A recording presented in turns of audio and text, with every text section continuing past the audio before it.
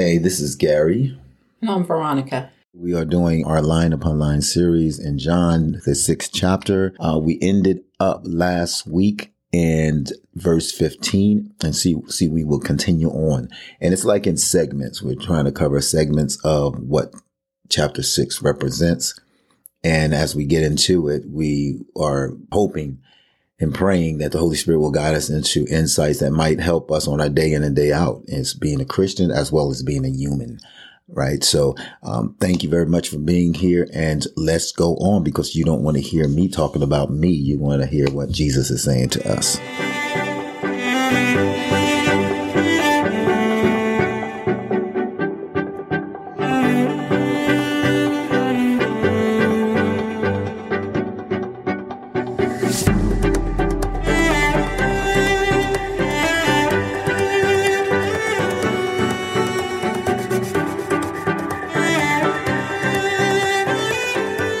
Can you begin reading? Let's see. Go read it all, and then we'll just cover what the Spirit has spoken to our heart, what was found in our heart, okay? All right, John 6, beginning with verse 16. Now when evening came, his disciples went down to the sea, got into the boat, and went over the sea toward Capernaum. And it was already dark, and Jesus had not come to them. Then the sea arose because a great wind was blowing. So when they had rowed about 3 or 4 miles, they saw Jesus walking on the sea and drawing near the boat, and they were afraid. But he said to them, "It is I. Do not be afraid." Jesus addressed and calmed their fear when he says, "It is I. Do not be afraid." If something is causing us to be fearful, then we can be sure that it's not of God. Jesus, who is perfect love, casts out fear. 1 John 4:18 says, "There is no fear in love, but perfect love casts out fear, because fear involves torment." And God definitely does not want us to be tormented, because He's not given us that spirit, which is another verse that in 2 Timothy verse 1 and 7, "For God has not given us a spirit of fear, but of power and of love and of a sound mind."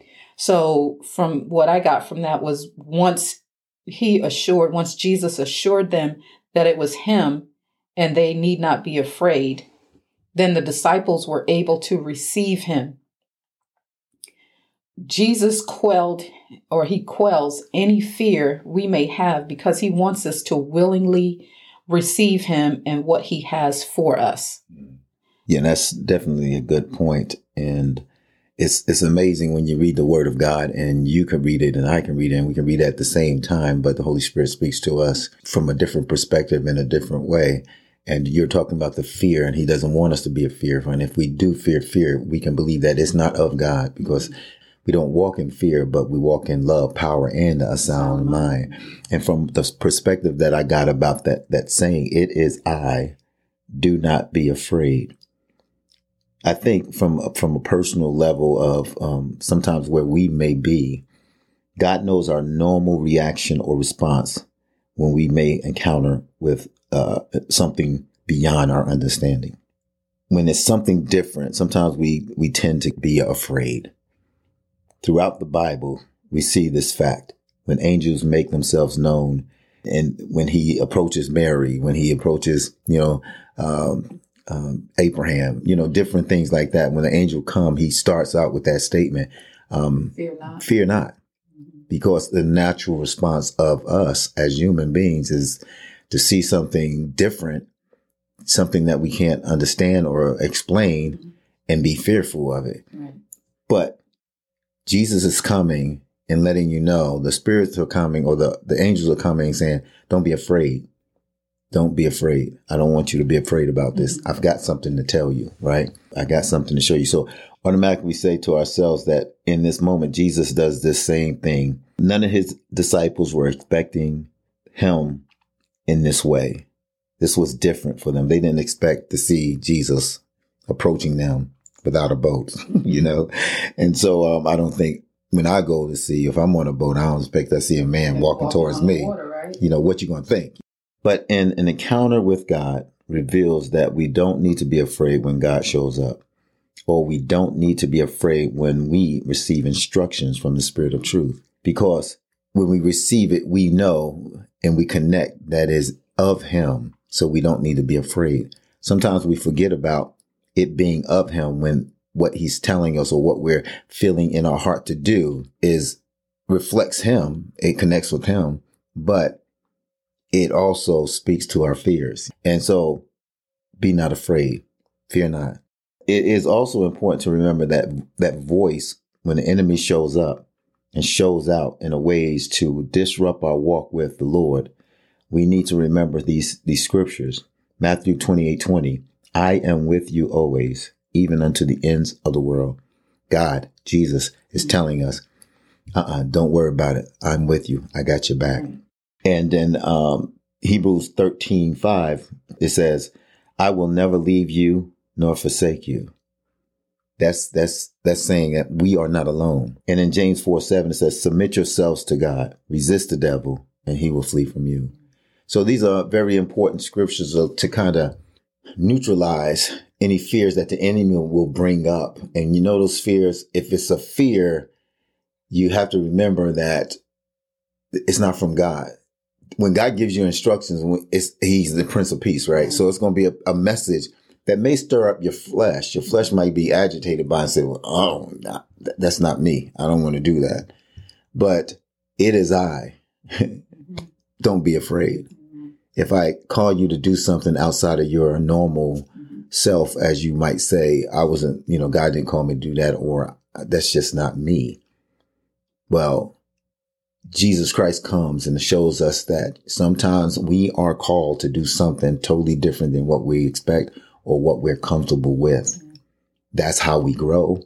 That's how we allow the power and spirit of God to move in us, by stepping out on faith, knowing that we don't need to be afraid because it's all about him. That's true. That is so true.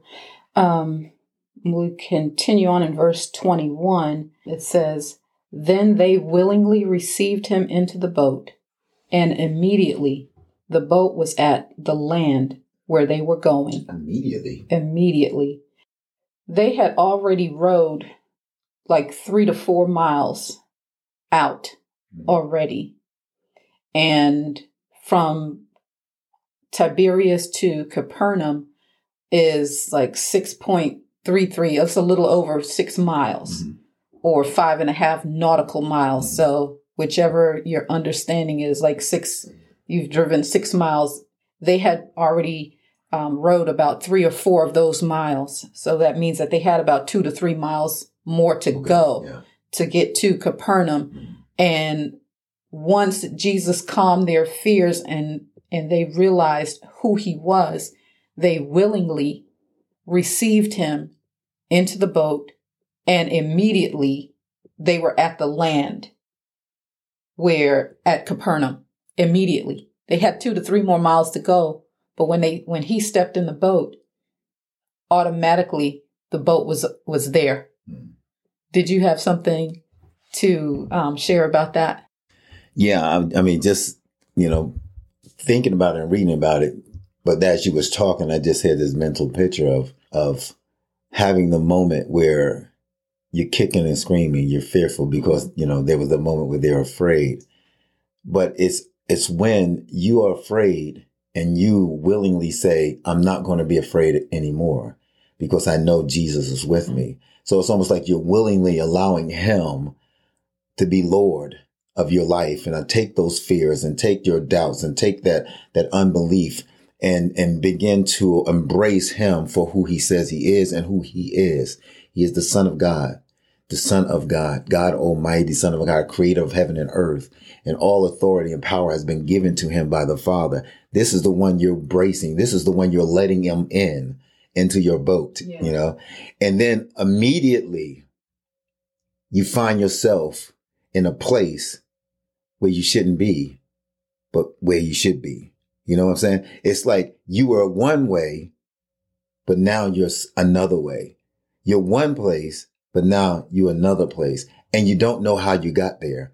And so that's what happens, is that you may find yourself one way at one place, fearful and afraid, and just in turmoil, or just closed off, or just feeling like you're insufficient, or nothing, you got nothing going for you. But then you willingly allow him in. You accept all that he is, and embrace that and walk in that. And then next thing you know, you're someplace different. You're someone different. You are a new creation. Old things have passed away. Behold, all things become new. That's who you are. And that's what's happening. So that's what I got, is a picture of being one way, afraid, and then allowing him to come. Yeah.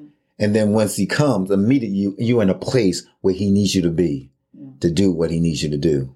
Yeah. As I was reading this and, just meditating on what was going on, I had some questions. I'm like, well, what happens if or when we willingly receive Jesus into the situations in our lives, which is, a boat. Mm-hmm. Let's say our situations could be a boat, or like a boat. So what would happen if we willingly receive Jesus into the situations in our lives, especially in our crisis moments? What could happen? The scriptures, of course, says when he got in the boat, they were immediately at their destination. Right. Could it mean for us that we will be where we need to be, like you just talked about? Could we be there immediately? Could we be there much sooner than if we had procrastinated or try to get there on our own, doing things our own way instead of God's way because we fear his way? Or would our crisis end, or could it end immediately? Because we know with God, all things are possible. We know that we go through things and sometimes it takes a while. It could take a while. Right. But then there are some times when you're in a crisis moment and you think it's going to last forever. And all of a sudden you're out of it and you're like, wait a minute. It seems like this should have been going on for a longer time. But I believe that's when Jesus steps in, because we have that willingness to allow him to be who he's supposed to be. I remember praying, it was years ago, just after my studies. I'm like, Lord, I want to do what you say to do. I want to be able to say yes. When you call me to do something, I want to be able to say yes, but I'm not there yet, Lord. Help me. I was willing, but I expressed to him my fears and he's calmed those fears. So yeah, I don't say yes to every single thing, but I'm not fearful like I was back then. I'm not as fearful to say yes because I know he just has the best for me. So in closing, what we hope that you would take away from this is that Jesus wants us to be willing to receive from him what he has for us. He does not want us to be afraid. He's not given us a spirit of fear. And we just need to allow him into the boat in our lives, the situations in our lives, and watch how he gets us to the destination we need to be. So we want to pray for you until we meet again.